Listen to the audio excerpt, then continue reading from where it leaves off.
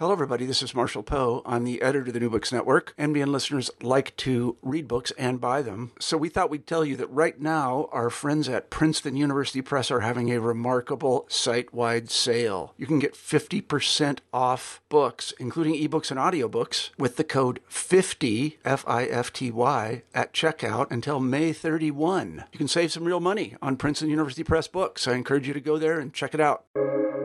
Welcome to the New Books Network. Hello, everybody, and welcome back to New Books in Latino Studies, a podcast channel on the New Books Network.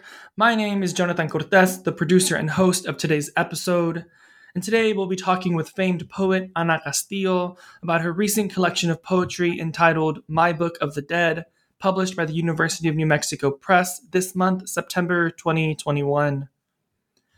Ana Castillo is a celebrated author of poetry, fiction, nonfiction, and drama.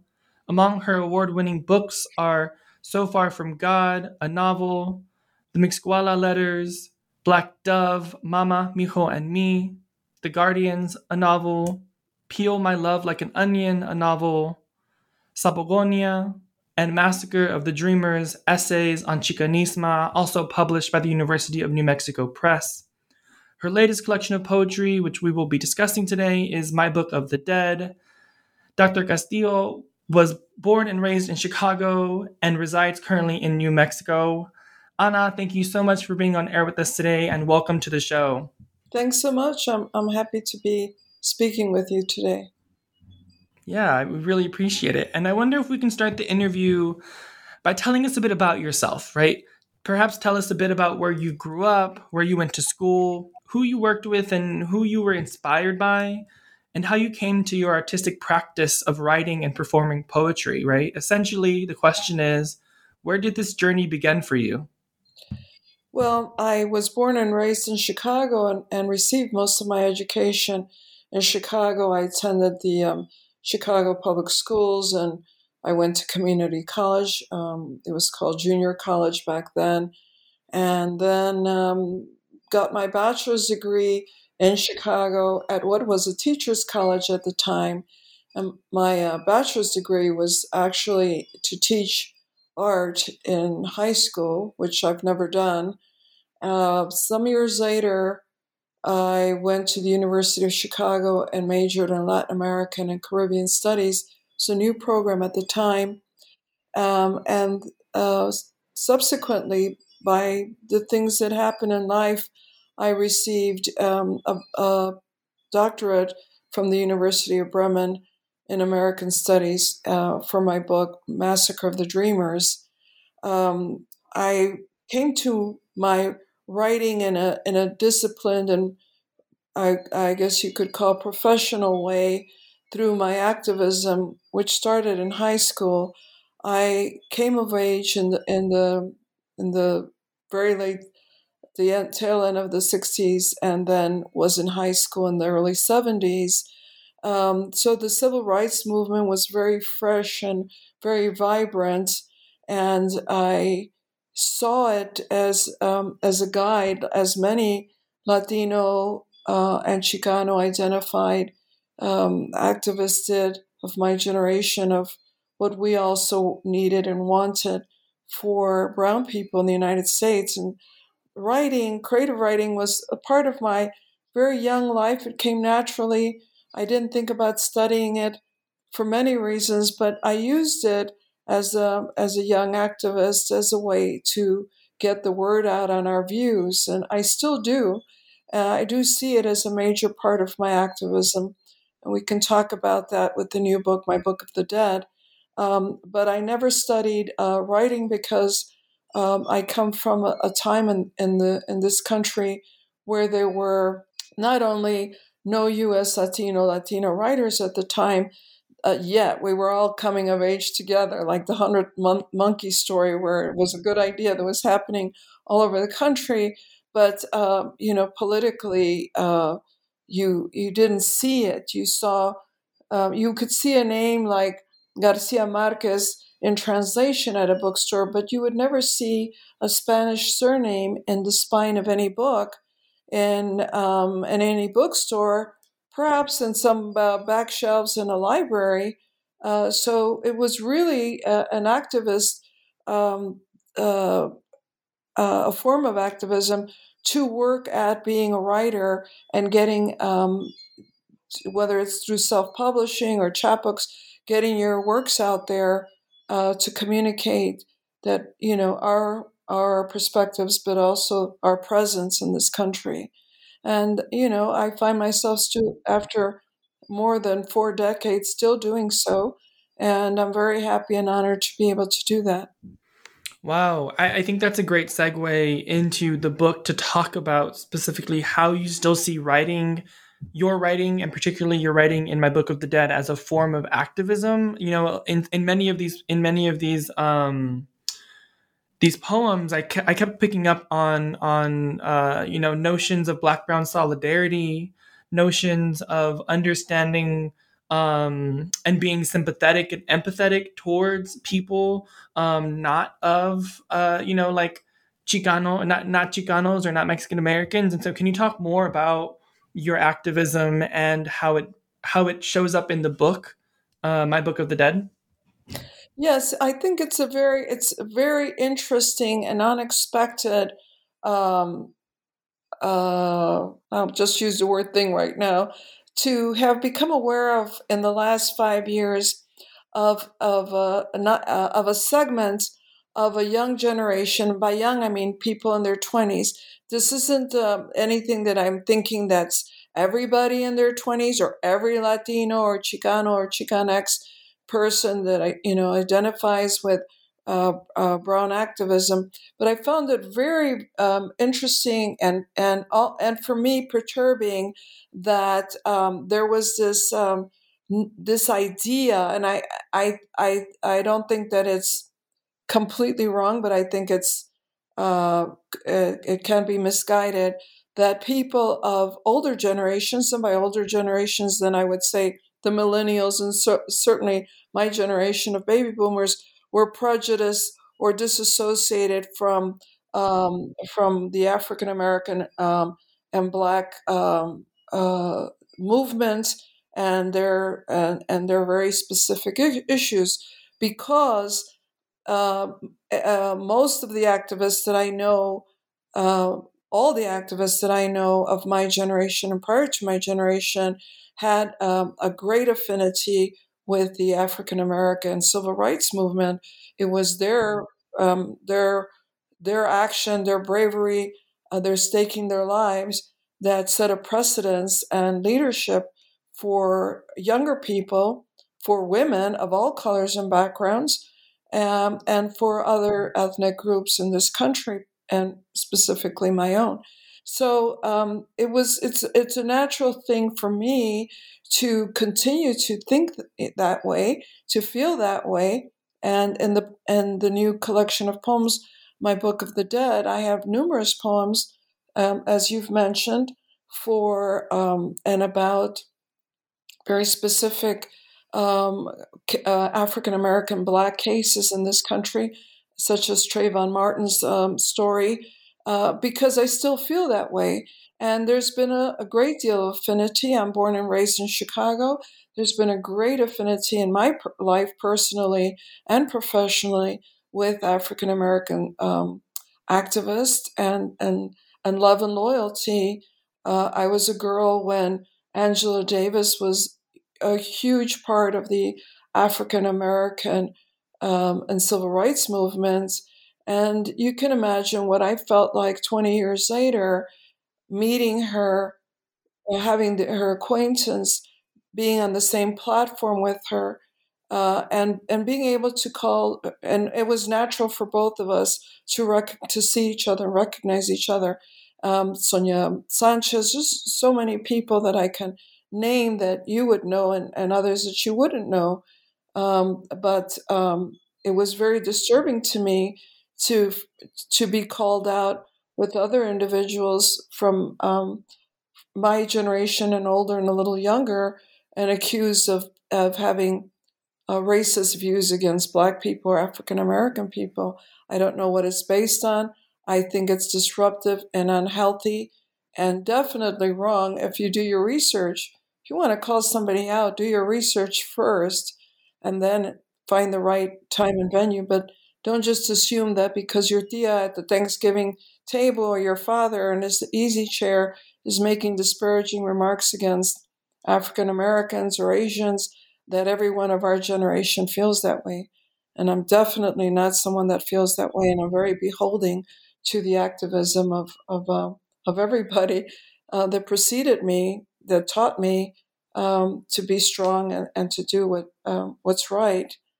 The poem about Akila Oliver that you mentioned before the interview is an example of that. She was an African American poet that I didn't have the good fortune to meet, and I heard about her on Facebook the day she died, and all her students that were grieving and over her, and I started researching her, and I ordered her work, and I thought, how was it that our paths never crossed? Because they do. It's a small world when you are tokenized in academia. It's a small world for you, and usually women more than women and men, or with men, we try to have some form of alliance and solidarity. Not saying it's utopic, but we try to. It's important. It's a method of survival. So I thought, I wonder why I never ran across her over these years. But I identified with her enormously, and I identified also with her as a mother, and a single mother of a son of brown and black hue in public. Yeah, thank you for that.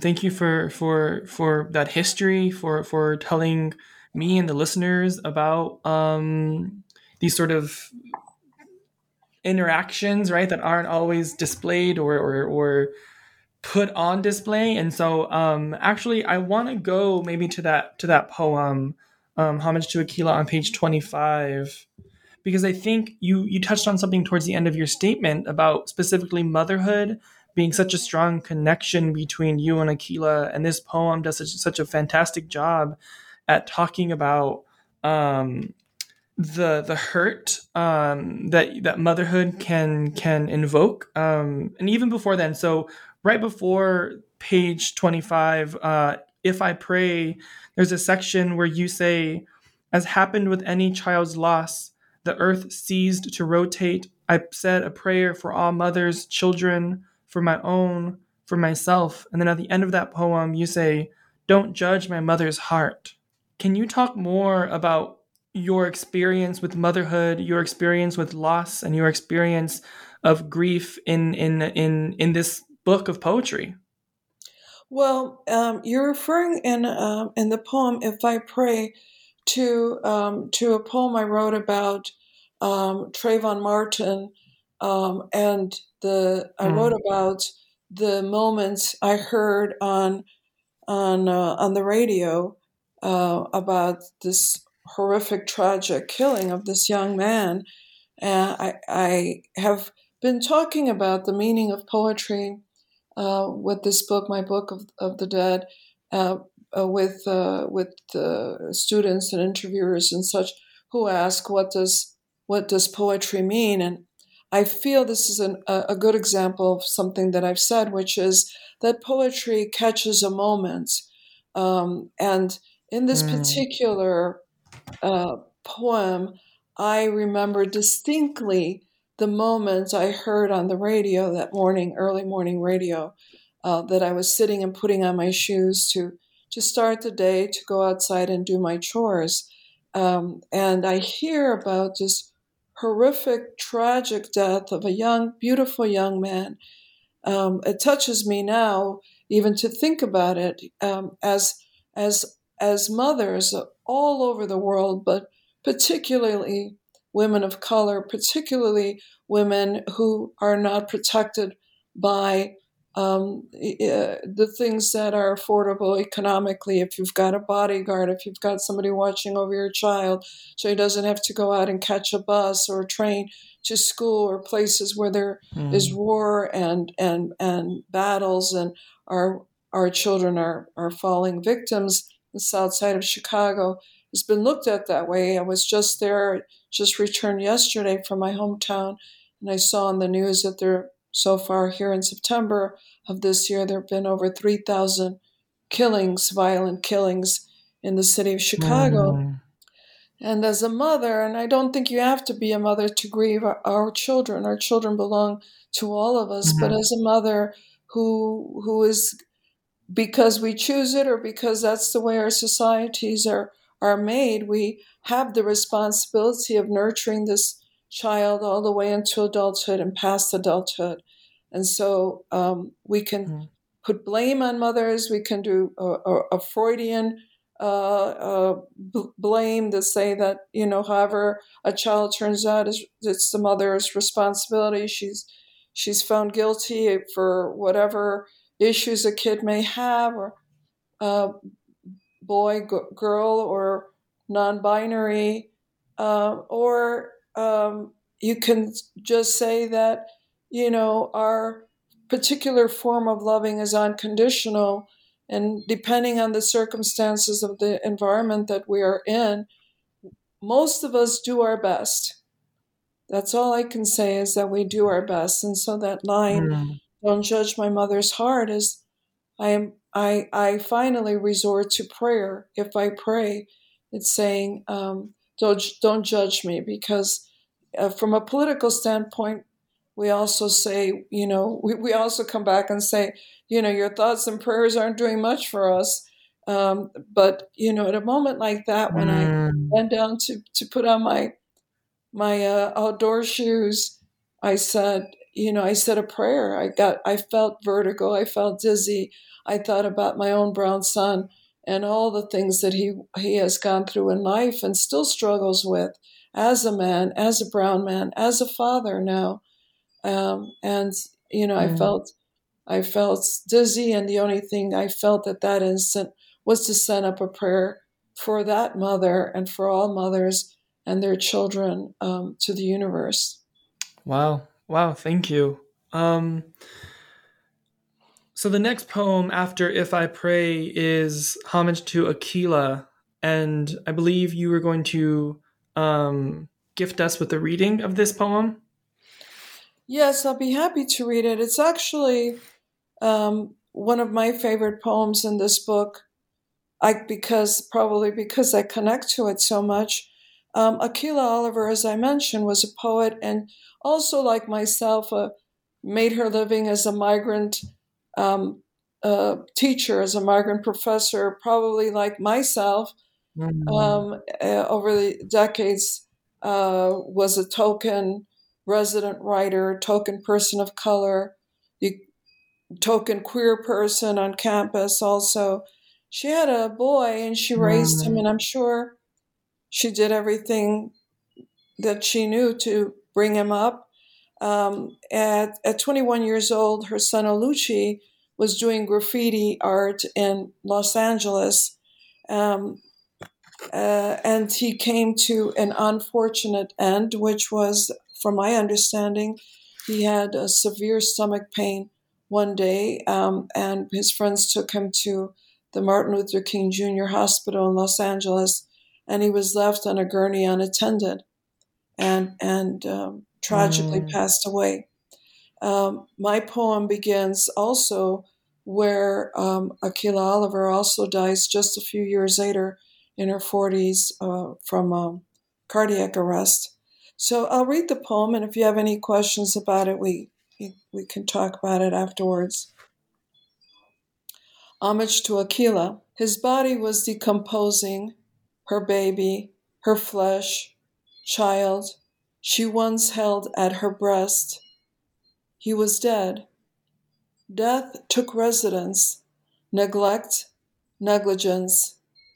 Hospital sued over a young man left in an emergency room. Mine was incarcerated. How was it? All became a crapshoot. Fate of offspring we'd nourished, adored, gave to our last breath. They, our babies, girls, boys, muchachitos, niños queridos, neighborhood kids, pudgy or puny and picked on, or had too many tios, los Garcia or the Walkers. Mom had lupus, or marido with bad back and couldn't work, nephews, nieces, mijos, mijas, nietos, nietas, sent out to the war on streets. Society wouldn't let them be, not last century or the one before, and not in 2018. A poet, woman, mother, raised a boy.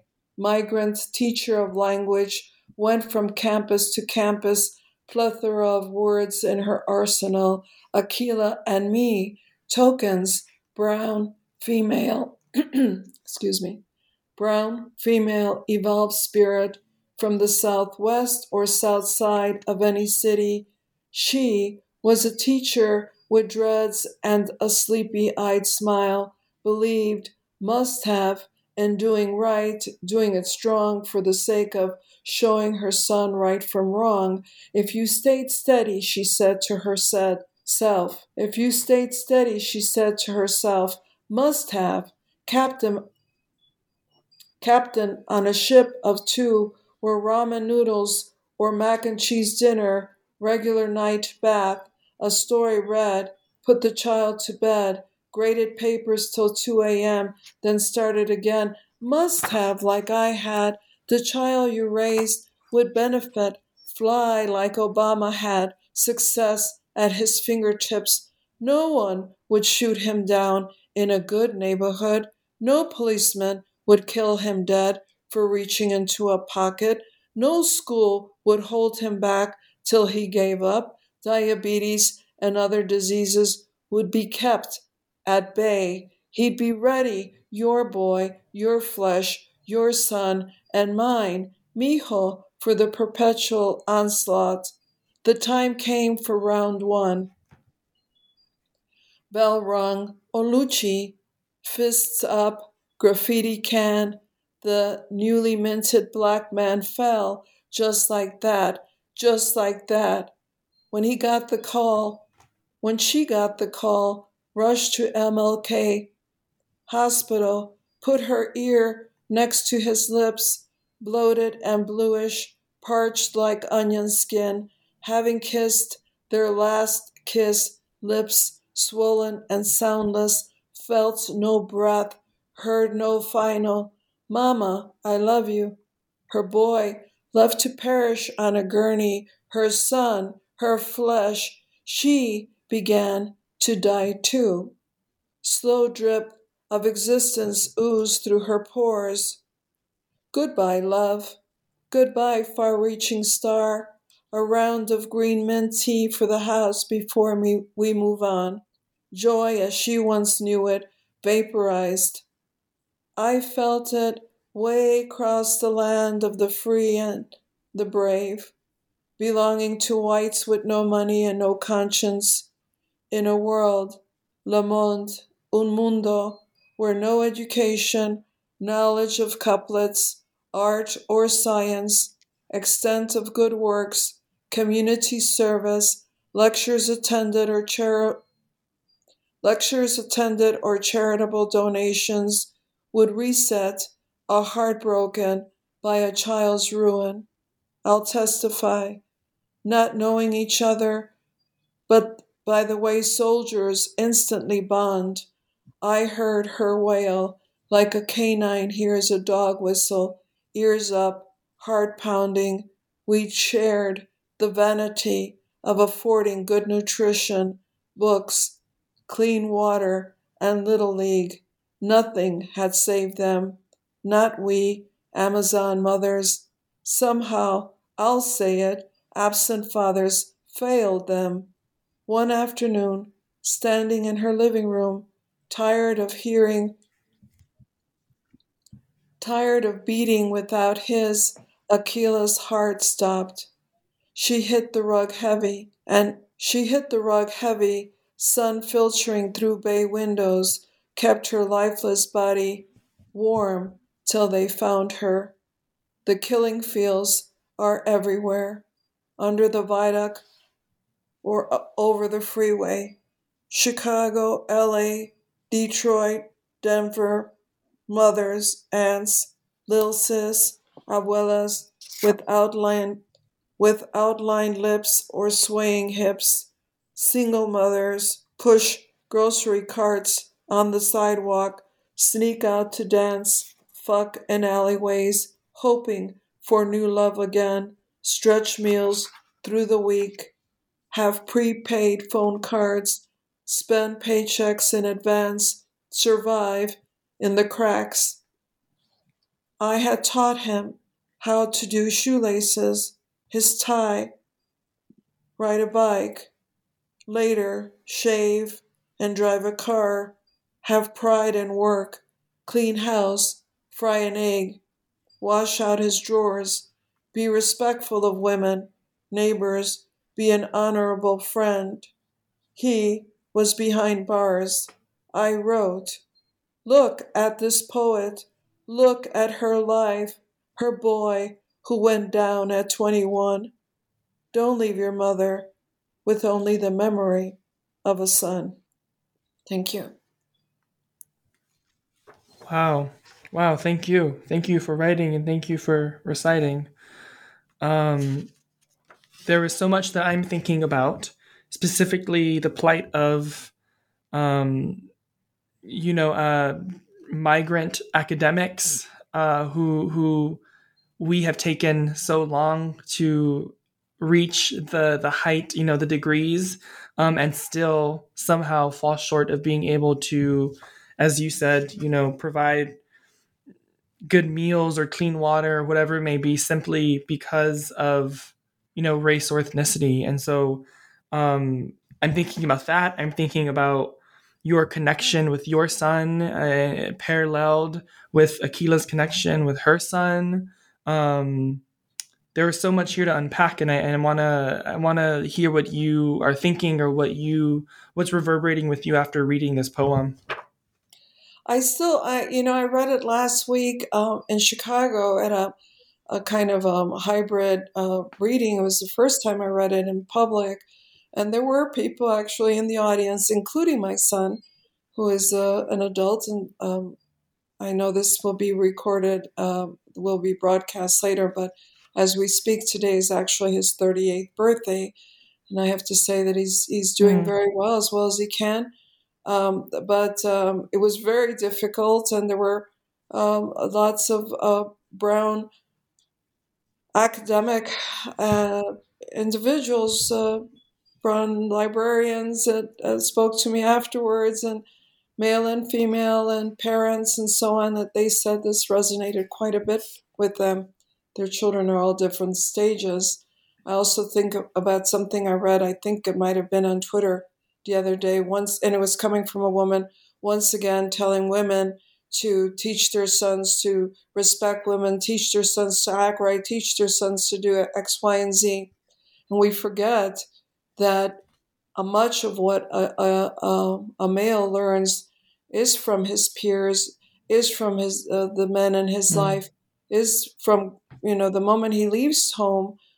And I did, as I've said in this poem, I did do everything that I thought I could to impart on my son to be a serviceable person in his home and member of society.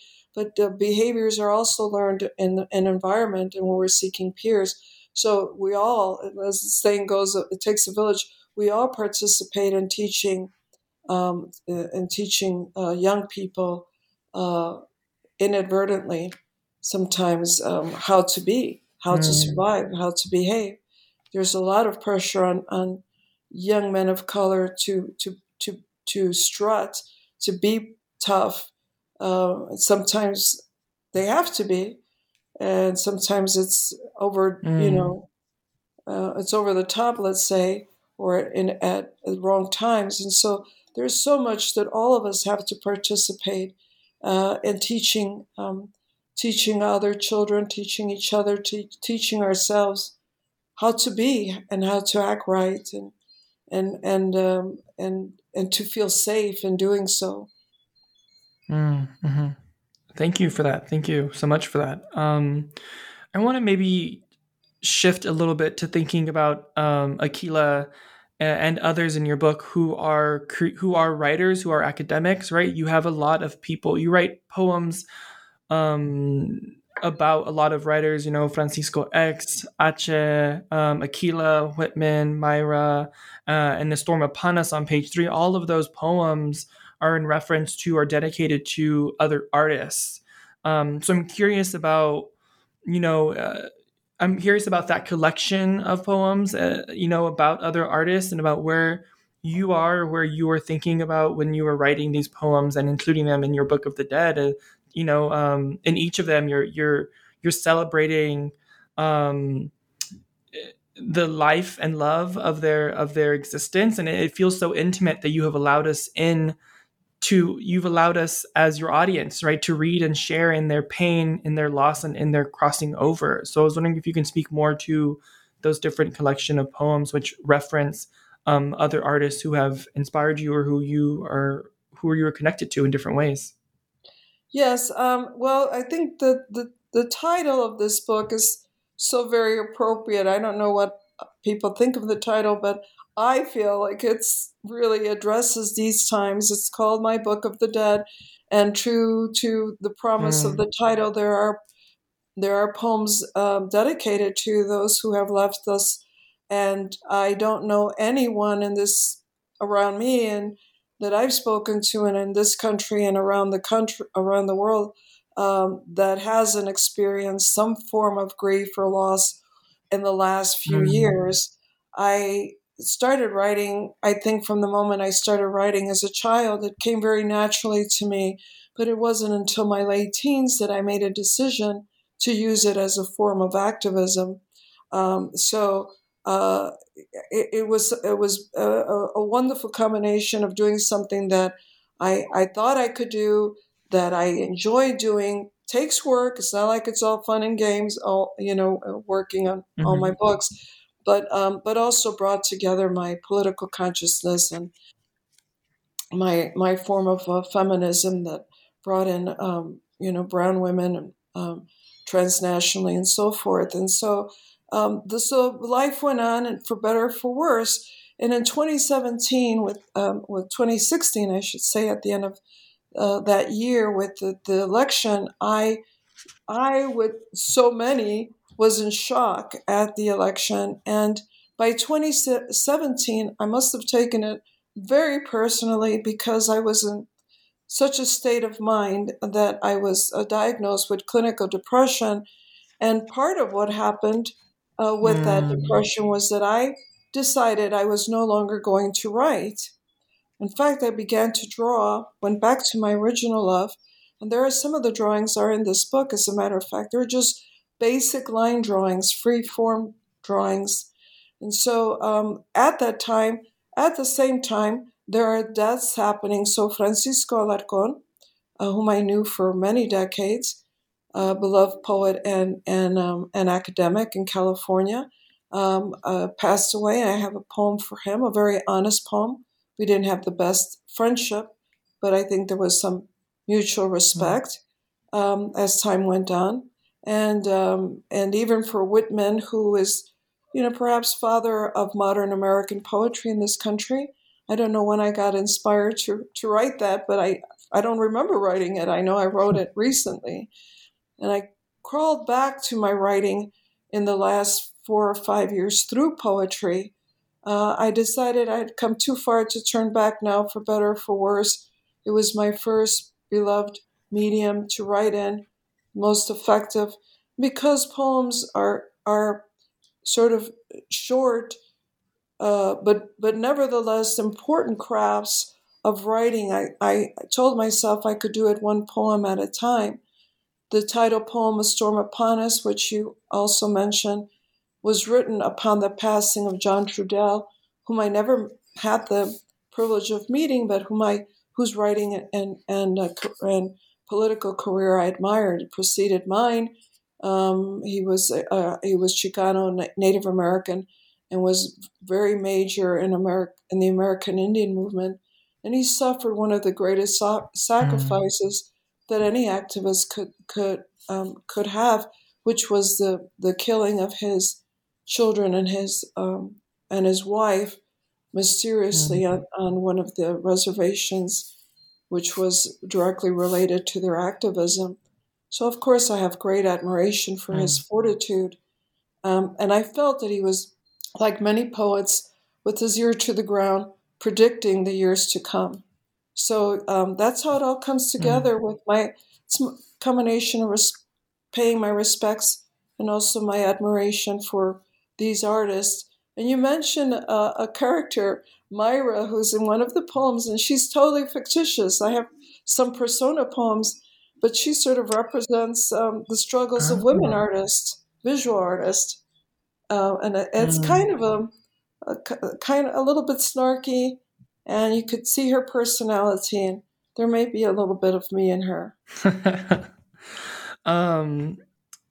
So in regards to paying your respect and being empathetic and sympathetic to these artists, I feel like I was also very drawn and also very struck by your vulnerability in this book. It took me a little while to sort of get through because so many of the poems were so heavy, right? For example, on page 5, "Tell Me Something to Live For," or on page 16 to 23, there's just this long list of mass shootings. I'm curious about your writing process, and I know you have a kind of quippy poem about your writing process on page 14, but how do you bring yourself, and how did you decide to write those more intense, vulnerable poems that are gripping, that are sad, that how do you come to be in that space and not allow yourself to fall in too far? All that is that's really important, specifically with this book, because as I've just said earlier, that I was in a state of clinical depression and such that I had decided what was the point of writing. Ironically, simultaneously, I was writing poetry, and not because writing poetry and being melancholy or being sad or feeling tragic all are in one.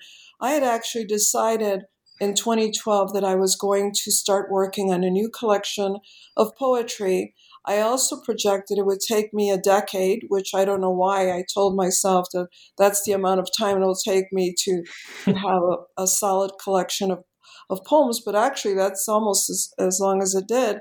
And my decision at the end of 2018 that although I had officially told myself I was no longer writing and I was drawing like a mad woman, a crazy person, drawing every single day, I literally have hundreds of these drawings now, that I could go back by taking it a poem at a time. And so I took a poem at a time. But the real key here is the only way that I can write is by being true to myself. Very rarely, but it has happened. I have read a review or two. I think of a couple of reviews I saw about my book, So Far From God, that claimed or assumed that I had written for mainstream or for white people. Quite the contrary. I never write for anyone. I write for someone who is like myself, if not for me.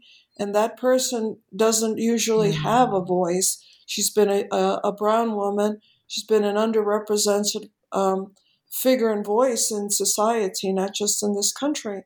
So you're very right. They are very raw and they are very honest. There is one poem in there that's so painful.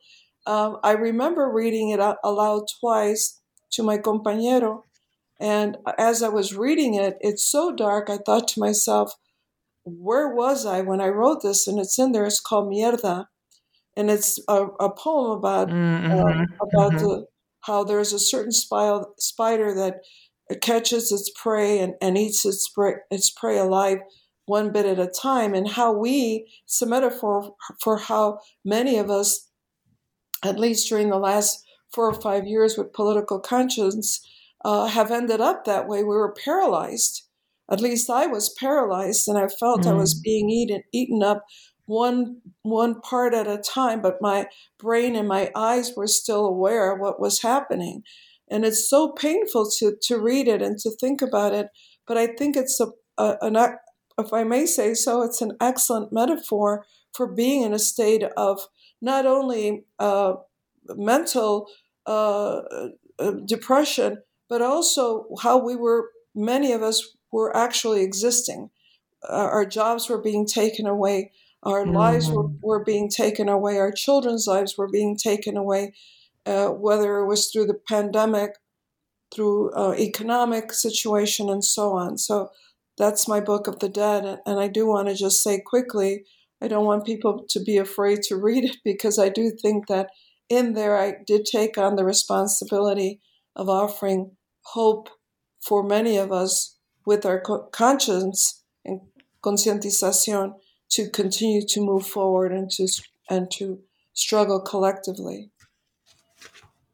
Yes, thank you so much. Mierda was also another one that I have just sort of bookmarked and noted, and thinking about, the sort of deep feeling of paralyzation in this time, in the last 2 years under the presidency of the last president. And I think it really was a poem that opened up a lot for me and allowed me to see that other folks were also in this mind frame. And so thank you so much for writing it. But I agree, Dr. Castillo, that throughout my Book of the Dead, there's glimpses of hope where you're holding on, where you ask others to hold on. There's prophecy of sort of like,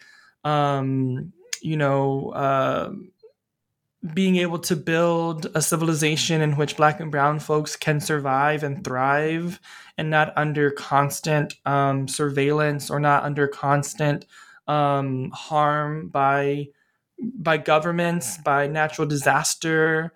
And so I'm wondering if we can talk about that for a bit. There are so many poems that talk about the destruction, the downfall of the United States, right? I'm thinking about A Storm Upon Us. I'm thinking about Chicanisma prophecies. By the end of the 21st century, Gotas Caen en el Techo, Tantrum, right? You write a lot about the Trump presidency. I'm wondering if you can talk about that role in this feeling of paralyzation, and this feeling of unsurety, and this feeling that arrives in Mierda, right? Can you talk about the U.S. and in relationship to this book? We went through something in the last 4 or 5 years, and by no stretch of the imagination are we out of the woods yet, so to speak. I really want to say something more like, are we out of the cauldron? Because being in the woods just insinuates that you're lost and in darkness, and we were really being, cooked alive. Many people, including myself, experienced insomnia for many reasons, especially when the pandemic began. And there is a poem about insomnia. I'd also like to mention that there were 7 of poems in there that I wrote originally in Spanish, and I put the word out. I didn't want to translate them myself, and there were people online that volunteered, that offered to try their hand at it. And one of them is the Pulitzer Prize winning Tahimba Jess, who translated a poem that you mentioned, Gotas Caían en el Techo. It's about the Parkland High School massacre, and I wrote it right after that. I remember, again, poetry is in the moment. I was spending Valentine's Day in Santa Fe. I live in the state of New Mexico, and it was also Ash Wednesday, and it was rainy. It was very dark and overcast, and it all came together in this poem. But I believe that in all of this, there is a call to action.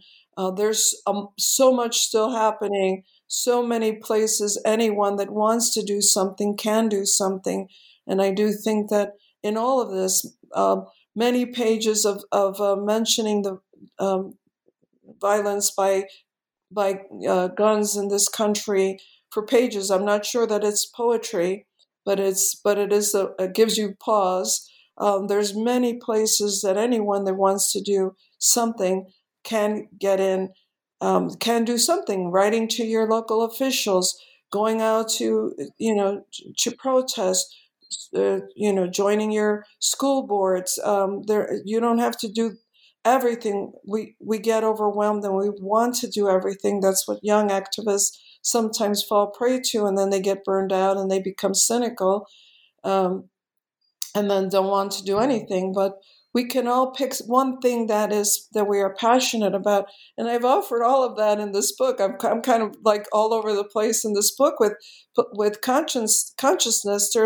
There's a poem called A Amazônia está queimando, which is refers to the burning of the Amazon that's actively happening in Brazil, but it's centered on an actual woman chief, indigenous person in the Amazon, who is learning to read and write in Portuguese, so she can go out and address these issues. Because along with the burning of the Amazon, of course, is not only a whole ecosystem, but there are also indigenous people who live there, inhabit there, that are being killed and made extinct. So just pick your passion and see what you can do. And I hope my poetry in some way inspires people, doesn't depress them or make them feel sad. There's commiserating going on, and there's definitely a great deal of grief and sadness, but coming out of that, I think there's always something that we can take away from that gives us strength and courage to know that the other people need us, other places need us. You think as one person, even an 18-year-old high school student or new freshman in college would say, well, what can I do? And I'm overwhelmed, by the things I have to get done. You'd be surprised if you reach out what you can do, if you decide that your voice and your intelligence and your two hands are worth something, and somebody out there needs you. Wow, that was really beautiful, and I want to take us now to the last poem of the book, which is titled "My Book of the Dead," after the book's title. And on page 106, the last on section 2, the last sort of stanza, you say, 2 years passed, world harnessed by whims of the 1%. I managed, me and the dog, me and the clouds, contaminated waters and unbreathable air, to move, albeit slowly, as if through sludge, pain in every joint and muscle, sad to behold, equally saddened of heart, and we still marched, right? This is, I believe, in response to the Trump presidency. Right before this, you're talking about election night. But I found this poem to be my most excited, because I was trying to keep up with you in terms of where are we going, the journey that this poem takes us on. Can you sort of walk us through that a bit? Why is this poem the last in the book, and why does it represent? Do you feel like it represents the book to its core? It is the title poem of the book, My Book of the Dead. I have had a great many of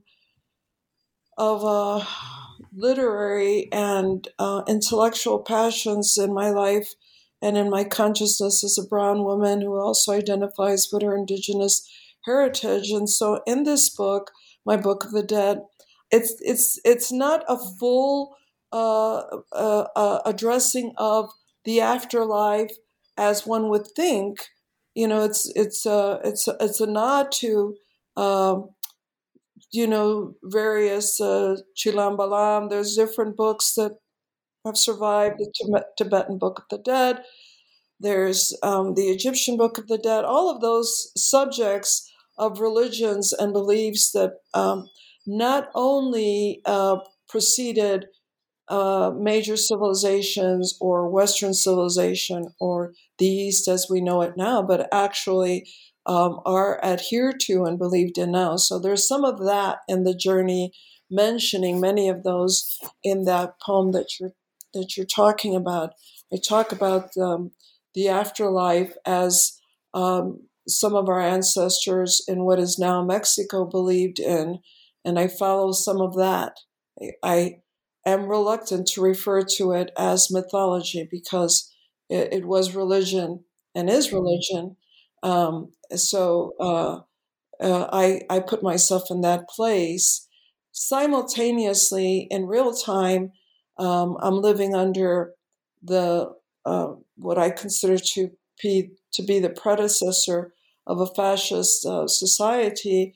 If we don't get up and rise up, as I just mentioned, and let our voices be heard, we'll be seeing that probably sooner than we anticipate. There was also the predicted first pandemic of its kind, and that's coming. And then on a personal level, although I'm a very private individual, I'll mention that my spouse was fighting for his life at that time.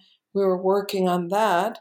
And so all of it comes together in a very real way. We're having a brush with death, and personally, we're having a brush with death in this country, and we're having a brush with death on the planet. And as I've said, she returns, and here's where I hope you saw the sun rising again at the end of the poem when she finally returns from this horrific journey, and her loved ones are waiting for her at the shore. And she's returned because the gods have sent her back, they kind of reject her in the afterlife and say, you have to go back because you've got a lot of work to do. Yeah, the end of this poem is always kind of makes me tear up. And if you may, I'm gonna read the last. If you don't mind, I'm gonna read the last 9 lines. You write, "I rode a mule at one point, glided like a feather in air at another, ever drifting toward my son, the granddaughter of copper hair, sound of pounding drum. We found you there, my love, waiting by the shore, our return." And this moment, right, when this person or when you or whoever this is embodying comes back to life, comes back to earth, and they only come back to these people, I think it's a really great reminder of who in our life are the people we come back to, right, in those moments. And I think I found that very very impactful.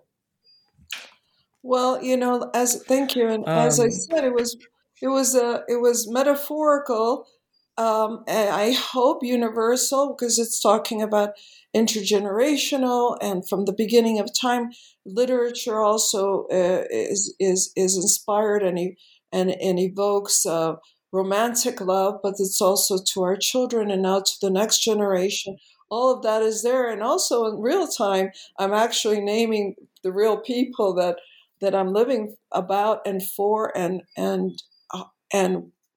putting all my energies into for their survival and their continuance at that shore, which is also a metaphor of course, for where we go where there's water and air and sunlight, and we together we join to move forward. Wow. Well, Dr. Castillo, there is so much more we can talk about, but we are coming up to the hour, and I would say briefly that now understanding the drawing. So you mentioned earlier that the drawings in this, the line drawings, are actually your drawings? Yes, they are my drawings. As I've said, when I became so depressed at the end of 2016, beginning of 2017, I went back to my first love, and the drawings are freehand. They're in a drawing style that artists will recognize. Line drawings. It was very meditative for me. It was very soothing, calming for my mind. I spent hours and days, and sometimes when I finished, I would start another one, filled many journals, and I expanded to bigger drawing pads. But when I was a girl and I learned to do this process, it's freehand drawing. There are no pencil underneath drawing. So sometimes anatomically, a lot of it is of nature also. You might say, well, the arm is longer than the other arm, or the one eye is up here. It's because there's no erasing. You just draw. I used a Sharpie. When I was a girl, we used India ink, and I did these with a pen and ink. But now everybody's using Sharpies, and it's very convenient. But I also did it freehand. So there's 4 drawings. The editor did request for one for the cover, which I had selected one, but I was I'm picky about the design, and I've had a couple of these drawings already.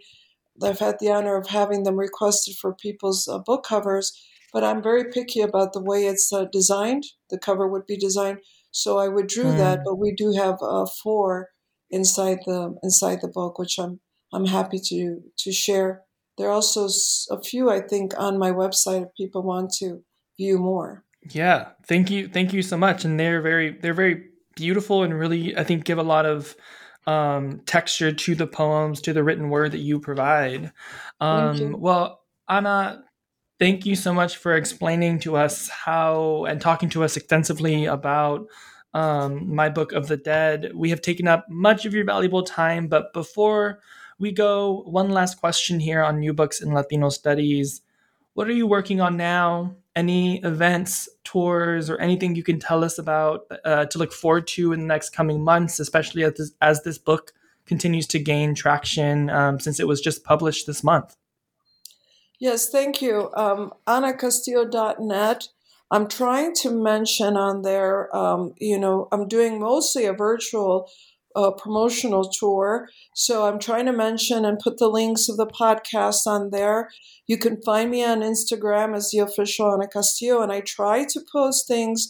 People are always disappointed when they miss something. I'm on Facebook, and I'm also on Twitter with my name, the Anna Castillo Poet. So you can, I try to mention anything that's coming up. I'll do that with this as well. As for what I'm working on, the great, fabulous, good news is that I'm back to writing again. I can't help myself, and so I am very close to finishing now a book of short fiction, some very short stories, and some very long stories, and it's very new, unpublished work. So I just want to hint and say that they're going out for consideration for publication as I'm very close to finishing it. So maybe we'll have short fiction, and I always have something on the back burner, which then the book after that will be I'll be back to nonfiction. So thank you for asking, because I'm always more excited about what I'm working on than my new baby. But I hope that people find some inspiration and some consolation in the poems, my Book of the Dead. And if you are on Instagram or on Messenger, if you send me a personal message and have purchased one of my new books, I am very happy to sign a nameplate and to mail it to you. Oh, wow. That's very nice. Well, I'm sure that I speak for many of our listeners when I say that we are so excited that you are writing again, and we, wait patiently for whenever you're ready to release these writings into the world. But that sounds like incredibly exciting, and I personally can't wait. Anna, thank you so much for being on the show with us today. I incredibly enjoyed it, and please take care. Thank you. You too.